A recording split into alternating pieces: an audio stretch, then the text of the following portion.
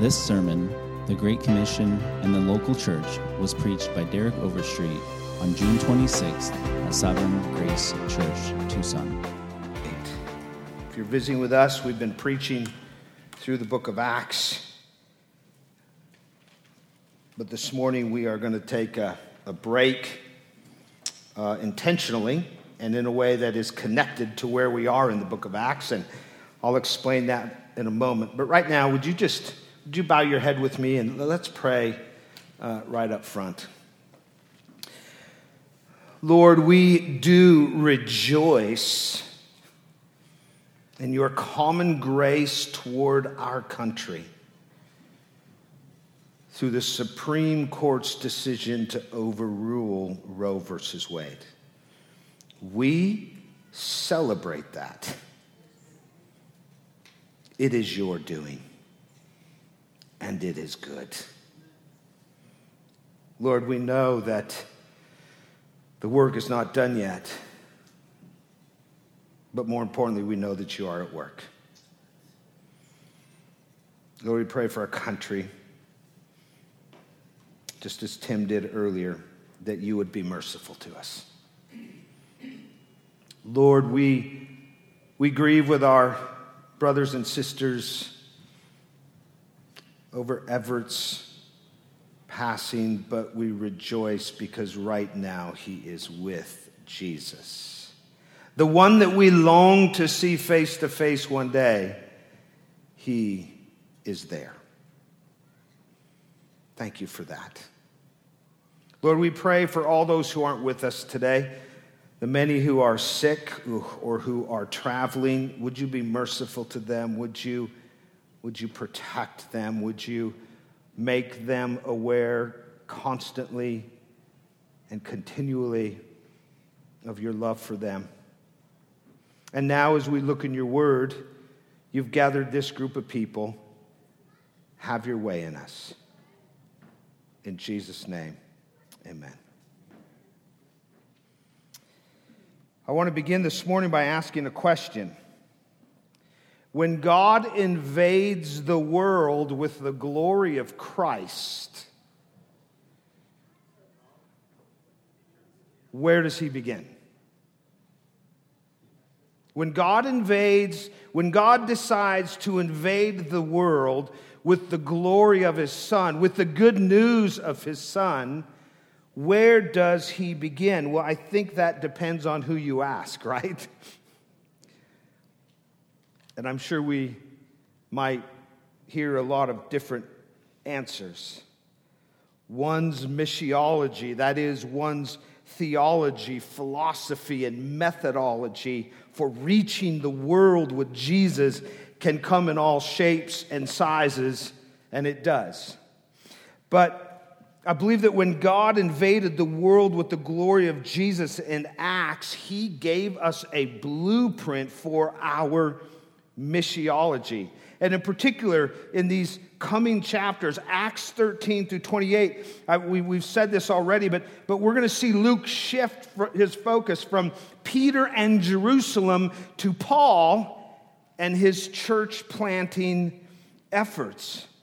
And so we are kicking off this new era in Acts with a look at our own missiology, which you will find in the coming weeks. It will be unpacked more and more as we look right here in the book of Acts at their missiology, particularly through the planting of churches. But the great church movement that we see in Acts is really simply an outworking of the Great Commission that we see in Matthew 28. George Peters writes of Matthew 28 and the Great Commission, the primary historical significance of the Great Commission lies in the fact that it gives to the church the pattern and purpose of missions. It defines and delineates the missionary task. And then he goes on to say, we have in the Great Commission, a compass, a charter, and a plan. Amen to that. Aren't you glad that God didn't just leave it up to us to figure out? He gave us a charter. He set our course. He gave us a plan.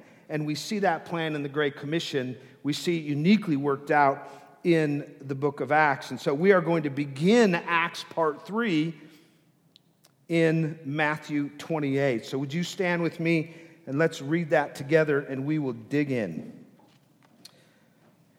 The Great Commission, the final words of Jesus to the disciples according to Matthew's Gospel. Verse 16, now the 11 disciples went to Galilee, to the mountain to which Jesus had directed them. And when they saw him, they worshiped him, but some doubted. And Jesus came and said to them, all authority in heaven and on earth has been given to me. Go, therefore, and make disciples of all nations, baptizing them in the name of the Father and of the Son and of the Holy Spirit, teaching them to observe all that I have commanded you. And behold, I am with you always to the end of the age. You may be seated.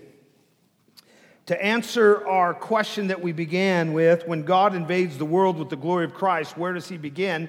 The point of this sermon is to answer that question. And I'm not going to make you wait till the end of the sermon. I'm going to answer that question right now. When God invades the world with the glory of Christ, he begins and he ends with the local church. Two ways that we get there from this text. If you're taking notes this morning, 2 points: our mission and the strategy for our mission. Let's be clear on our mission, though, before we talk about the strategy. Did you notice what Jesus said in verse 19? Go, therefore, and make disciples. Go, therefore, and make disciples. Make disciples of all nations. The command and the commission in Matthew 28 is pretty clear. There shouldn't be much confusion on what the mission of the church is. It is to make disciples of Jesus Christ. Now, you guys know this, but let me just remind you, a disciple is someone who is sold out for another person, someone who is committed to following the words and the ways of someone else. In true discipleship, there's no room for a half-hearted, take it or leave it kind of attitude. The idea of a disciple is somebody who is all in, not perfectly in, but someone who is all in. As I thought about this week, I thought about a man named Dave Ramsey. Some of you may follow Dave Ramsey. I'm not a Dave Ramsey guy, so I'm not plugging him for anybody. But I'll tell you what, that guy knows how to make disciples. If you've ever listened to his radio show, he has this thing on there that he calls the debt-free scream, I think it is. Correct me if I'm wrong. But typically what he'll do is he has a couple or somebody who has followed his program. They tell their story, and then they let out this blood-curdling yell, "We're debt-free!" And it just rings across through the speakers as you listen to. You know what I'm talking about, right? But as you listen to their story, it is clear. They are disciples of Dave Ramsey. If Dave Ramsey says eat top ramen and nothing but top ramen for 6 months, they eat top ramen and top ramen only for 6 months, right? If he says don't put another thing on your credit card until you have whatever it is, 12 months savings, they don't put another thing on their credit. If you talk to somebody who's a Ramseyite, if I could say that, and you bring your own philosophy. Well, Dave Ramsey says, that guy knows how to make disciples. If you've ever met somebody who's all in on Dave Ramsey, they are all in on Dave Ramsey. Somebody here is all in on Dave Ramsey. As long as you're tithing, man, I'm good.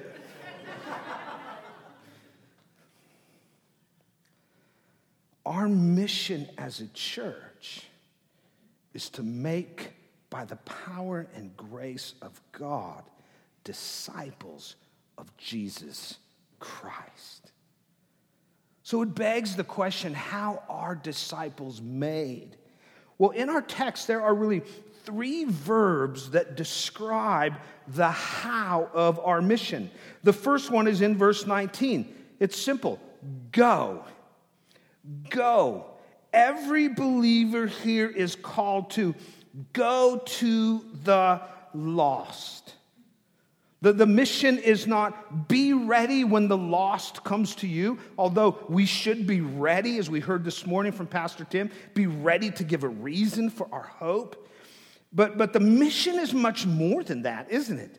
The mission is to go to the lost around you and tell them the good news of Jesus. That sense of go there, by the way, in context is not get out of Dodge and do something groundbreaking.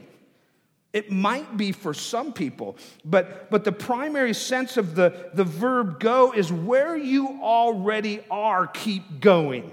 That's the tense of that verb. Keep going, keep going. Go to your neighbor with Jesus. Go to your coworker. Go to your unbelieving spouse. Go to your atheist uncle. Go to your classmates. Go to your children. Go to your lost sibling. Go to your wayward child. Go. Everywhere that you go every day, go, but go with Jesus. Go with the intention to be used by the Spirit to make disciples of Jesus. We like to call these our personal evangelistic fishing holes. It's just those places that we go with our gospel fishing pole in the water all the time. It's the barber. It's your coffee shop. It's that soccer team your kids play with. It's the parent you sit next to on the bleachers.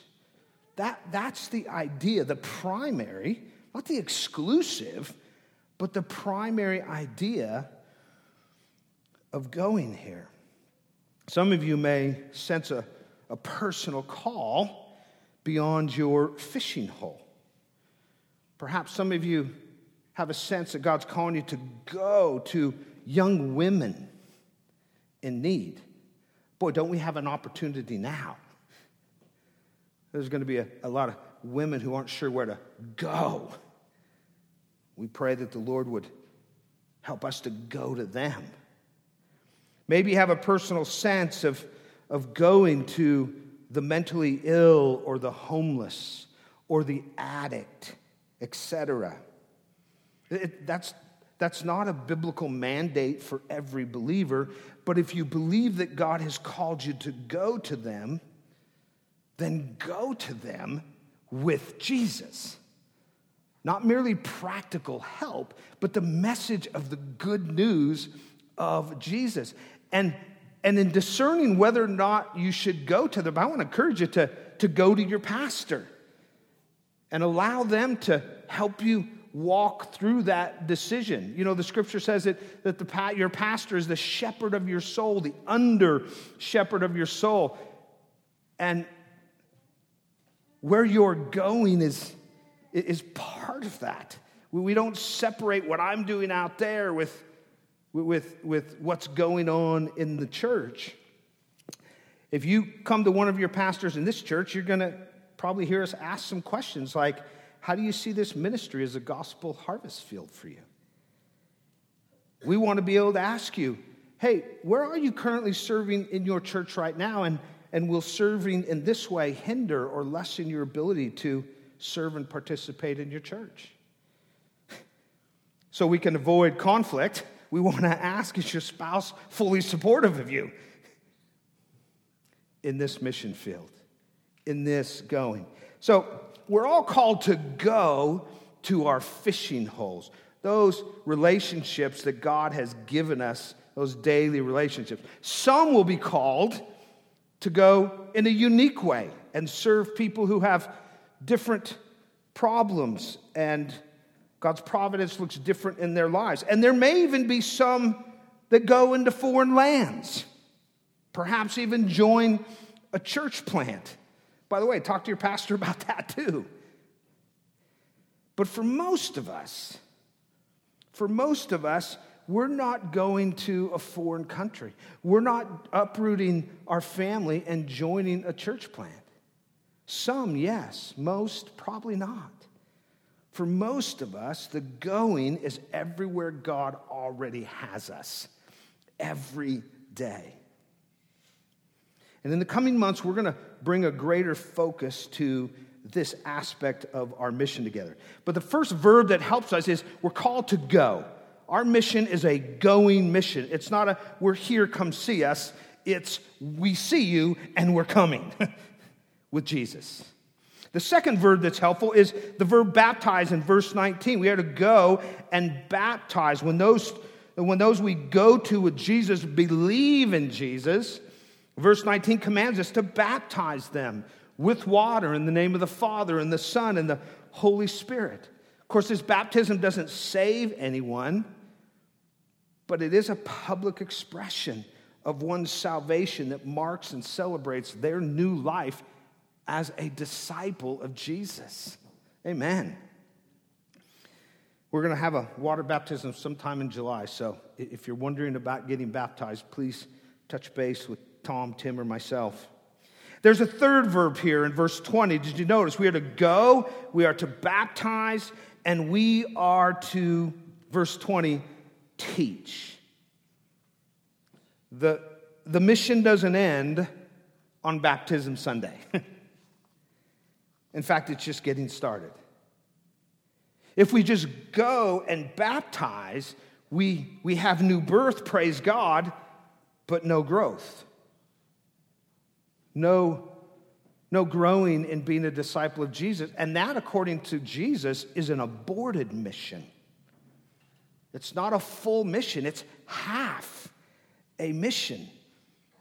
The mission continues in that we must teach and teach others to follow and obey so that people will grow in Christ.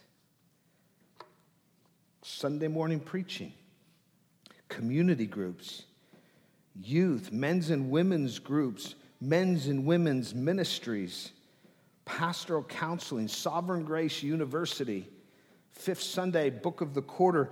Someone asked me one time, what does discipleship look like around here? And our paradigm of discipleship is too often just, two guys meeting one-on-one, and that's certainly discipleship. But it's so much bigger than that. Each of these things I just mentioned, these are contexts beginning with the Sunday morning preaching. They are expressions of gospel discipleship meant to teach us how to love and live for Jesus in joy and obedience. They are a vital part of our missiology. And that idea from those verbs, that idea about mission, from sharing Jesus to becoming, to growing with other disciples and being a disciple of Jesus. According to Matthew 28:19 through 20, that idea of mission demands something. It necessitates something. You know what that something is? It's the local church. The Great Commission demands the local church. It necessitates the centrality of the local church. And it's the local church that is at the heart of our strategy for mission. That's our second point this morning. We need to understand the mission. We are to go, baptize, and teach. And Jesus is the center of all of that. But our strategy is found in what those verbs demand, and that is the presence of the local church. If you think about it, Christian history is littered with people of great faith and vision, a tremendous sense of sacrifice, as well as this overwhelming burden to take the gospel to the world. David Livingston, Jim Elliot, Amy Carmichael, names. There are some of you who have given yourselves to missions in very unique ways.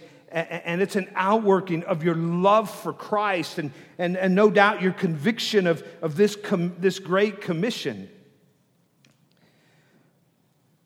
But too often what has happened over the years, and I want to be clear, I say this without taking anything away from how God has used people and organizations like those I just mentioned.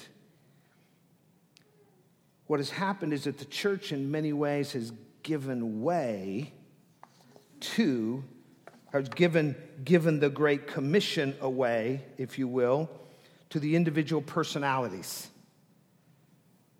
and the non-church organizations that serve a purpose, that come alongside of the local church. But too often, the mission is something done outside of the local church, disconnected from the local church, while the local church sticks to the churchy stuff. We do youth ministry. We sing on Sundays. We do building projects. And as a result, the formula for missions for too many people has become something like the gospel plus the believer plus the individual call equals missions. Notice what it's void of: the local church. And the effect of that formula is that you have individuals or missionary societies going out into the mission field with God's gospel, but not establishing God's community.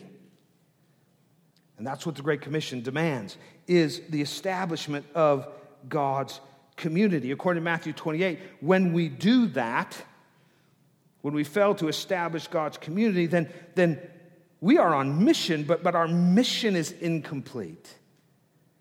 It's incomplete.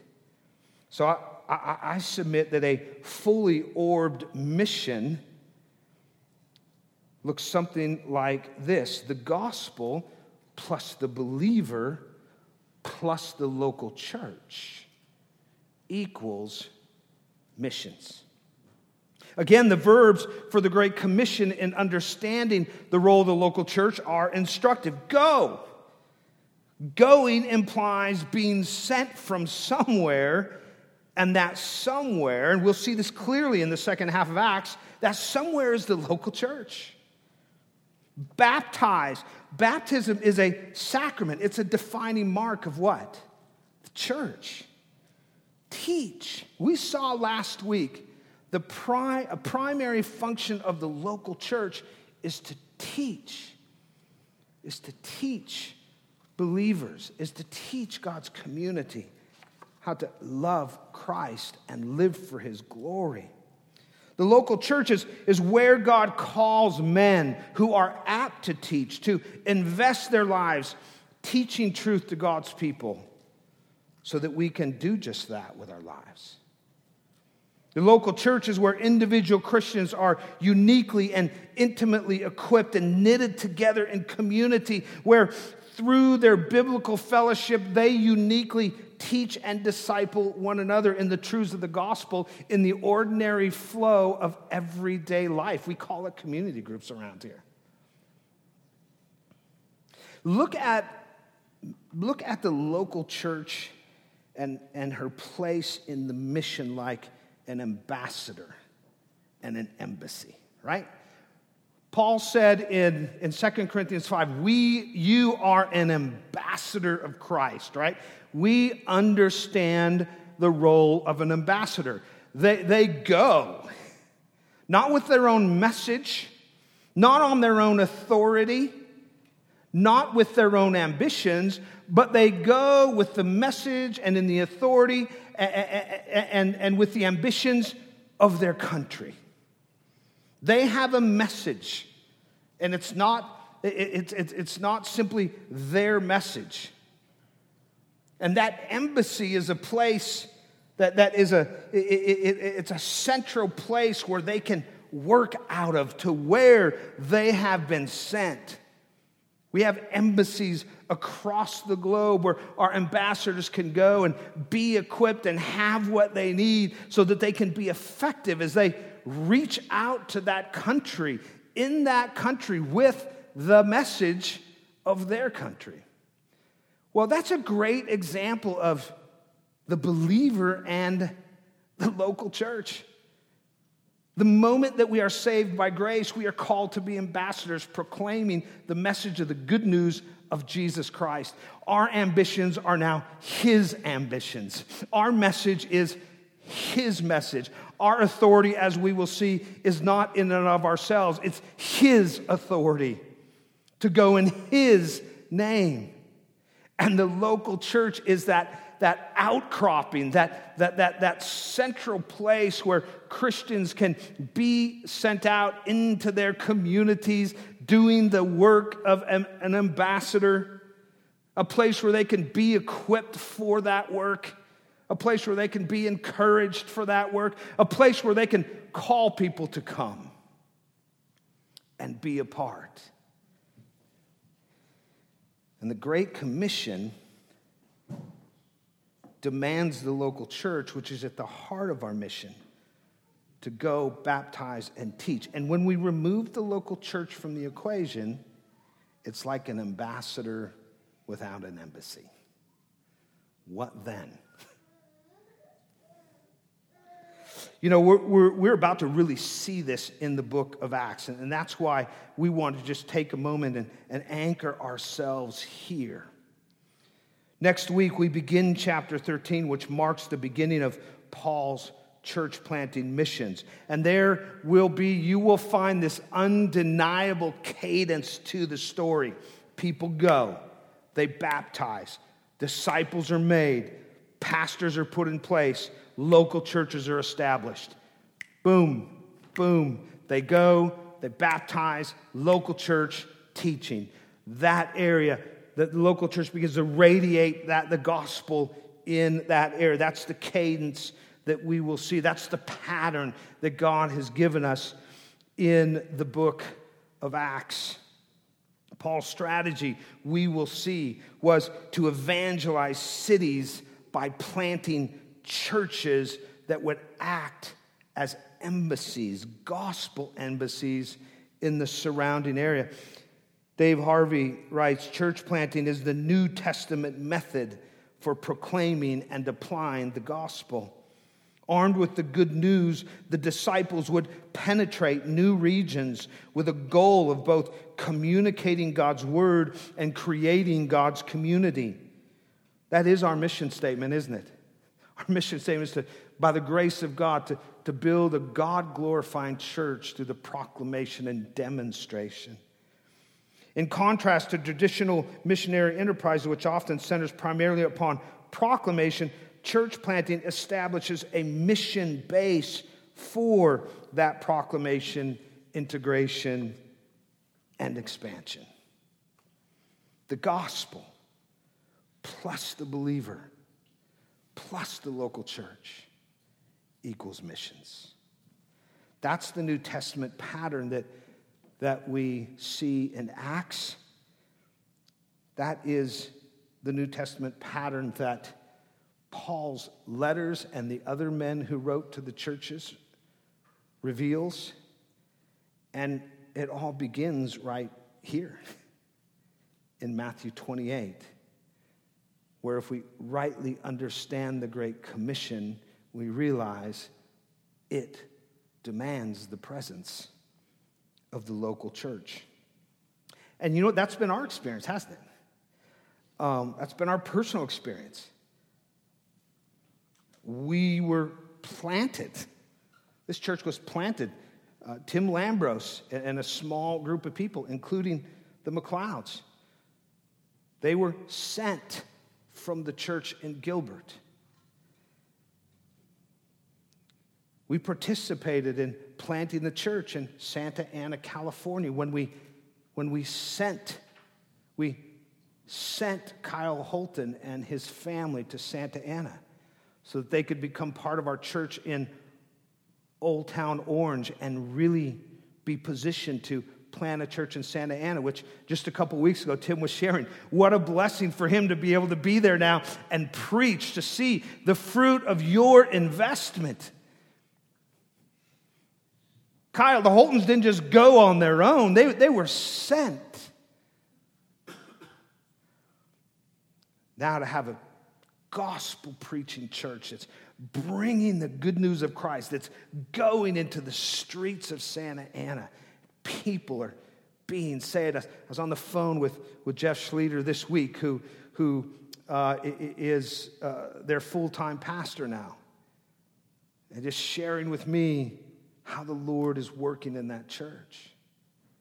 Church planting. Here, you've heard us say this before. Lord willing, one day we'll do it. We want to plant more churches in Tucson. We'd love to plant a church in East Tucson. We'd love to plant a church, maybe even a Spanish-speaking church on the south side of Tucson.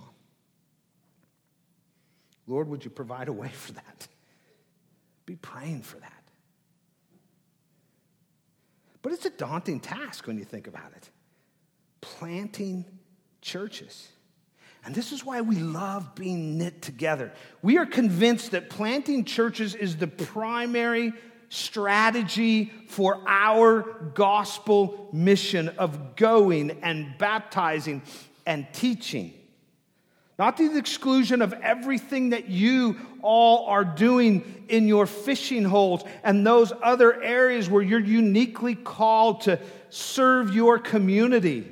Now, not to the neglect of that. But our primary strategy is planting churches. So to be knit together with Sovereign Grace churches who share that same passion and conviction, to be part of a family of churches that are passionate about and committed to advancing the Great Commission through church planting, well, what a blessing that is. If you don't know, we give 10% of everything you give to Sovereign Grace Church so that they can plant churches in places like Africa and the Philippines and South America. Half of what we give them actually goes to our region so that we can plant churches in places like Santa Ana. So when you give, you are advancing the church planting mission. As a denomination, Sovereign Grace Churches has planted 5 churches in the last 12 months. You may or may not be aware of this. Church in Addis Ababa, Ethiopia, a church in Santa Cruz, Bolivia.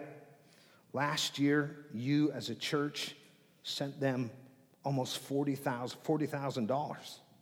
For them, that's almost a year's budget. Your generous giving is advancing our church planting mission. We've planted a church in the last 12 months in Liberia, Prattville, Alabama, and San Antonio, Texas. Some of you who've been around for a while might remember the Vesses. They are now part of that church plant. And being a blessing, I've spoken to the pastor. He says, tell your church thank you. They are a treasure. I said, I know. We know.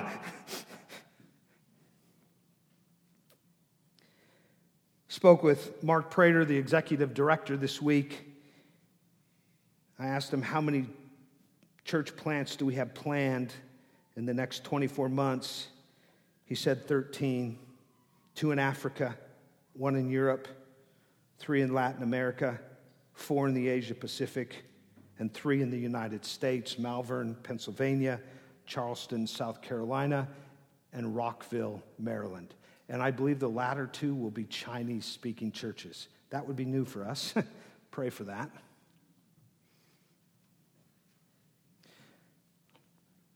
We are a part of something much bigger than just this. We are part of something that is beyond ourselves. And the focus and the aim is planting local churches that will invade the community with the good news of Jesus Christ. Maybe you don't feel like you're part of something bigger than this, but if you give to this church, you are. I explained that earlier. If you are praying God will use our church beyond these four walls, you are part of something bigger. If you are committed to your local church with your gifts and your giving and your presence, you are part of something bigger. We can't plant local churches without local churches, according to the Great Commission. If you are wondering about joining a Sovereign Grace church plant, and we would love that you would even consider that, well, you are bigger. You are part of something bigger than just what is going on here.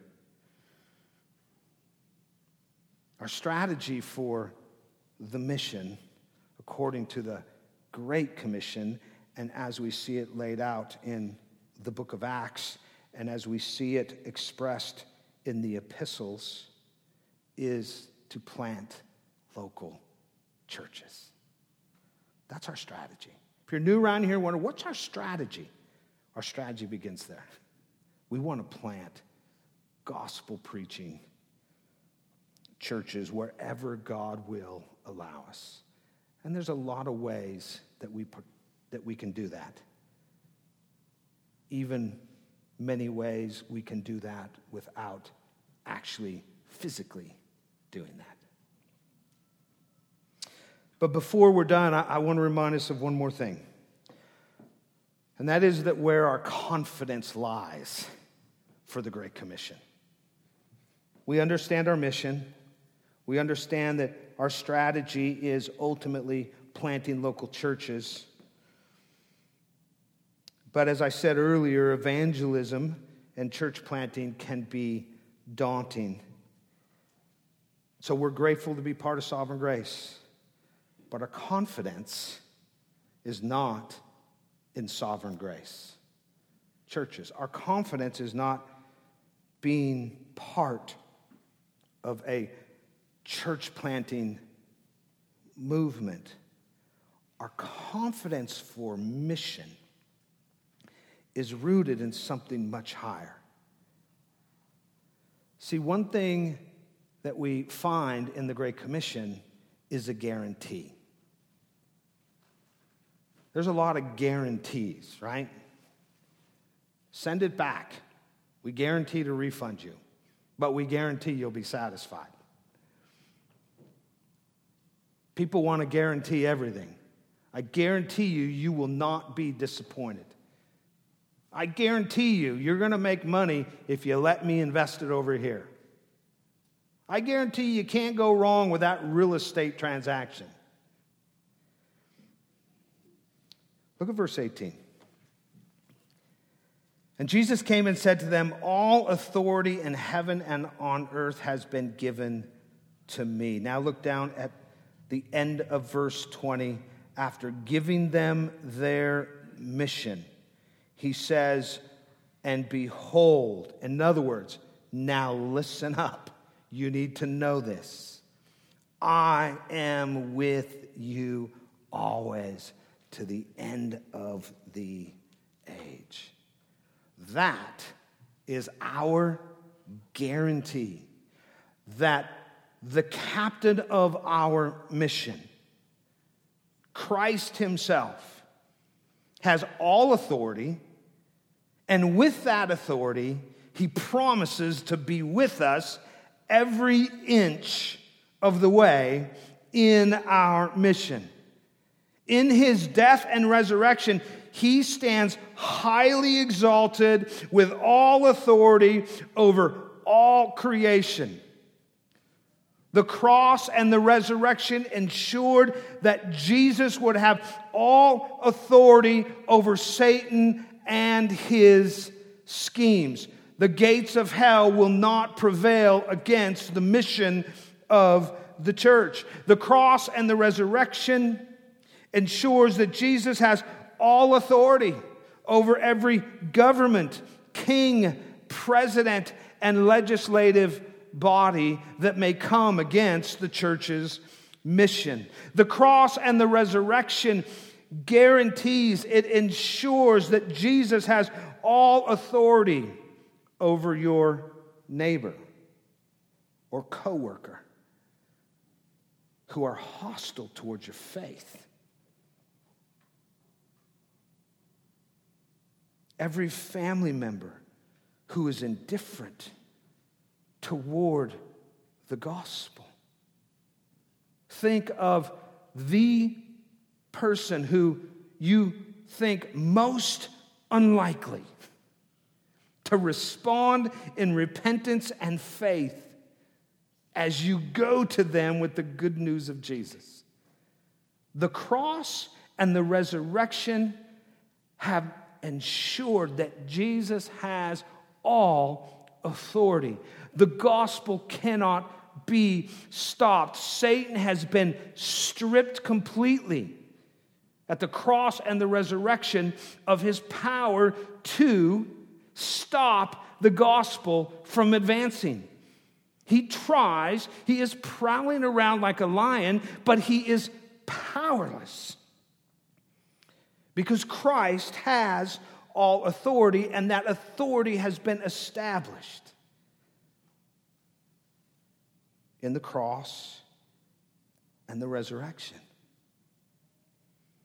In the call to mission, the one who has all authority, according to verse 20, he promises to be with us with that authority. He is with you in power and purpose.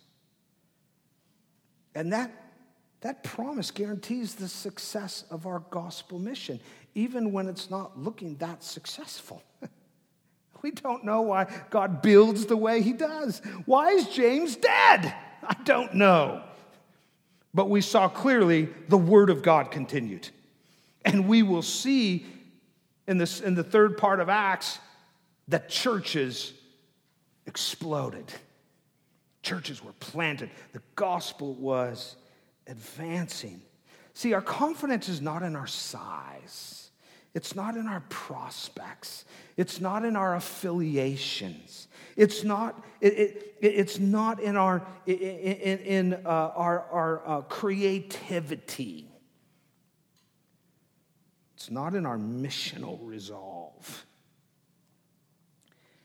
It's in the unwavering resolve of Christ himself to transform sinners into disciples, to build his church through local churches, and to return for his bride, where we will spend eternity in his presence, praising him for his provision and his love for us revealed at Calvary.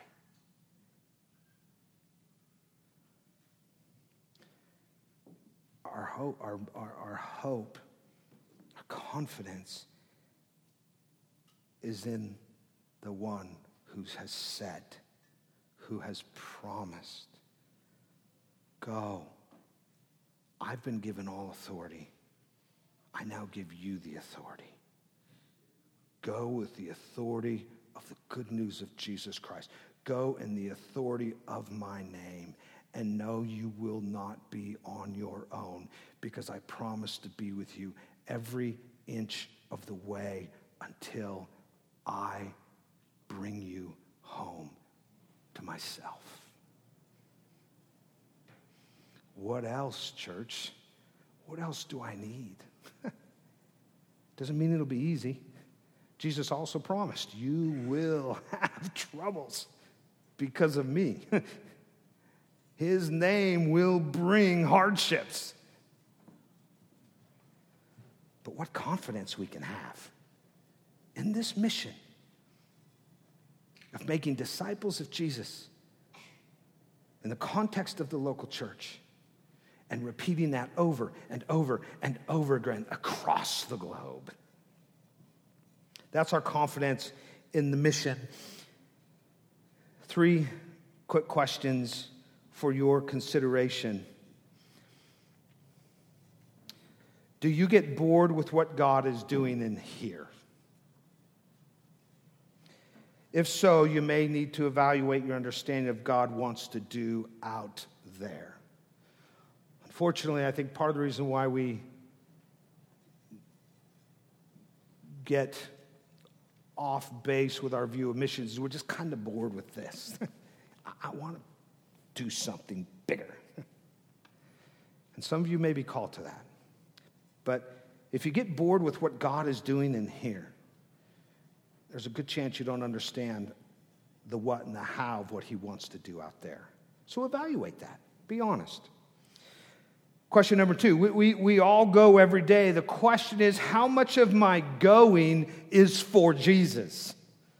How much of my going is intended to spread his name? And finally, the Great Commission begins and ends with the local church. So begin with your commitment here in your local church, the heartbeat of the mission. And if God is leading you to something out there, well, talk to one of your pastors so they can faithfully shepherd your soul in that decision. And let's see what the Lord wants to do with you. Let's see what the Lord is calling you to.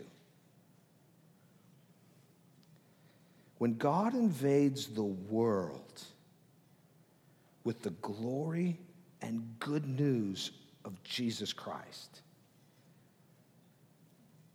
he doesn't begin out there. He begins and ends with his local church. It's what he said in his Great Commission. It's what Acts gives us a pattern for. And it's what the epistles flesh out in very simple and practical terms. Let's pray that the Lord advances our mission right here in Tucson. Amen? Let's pray.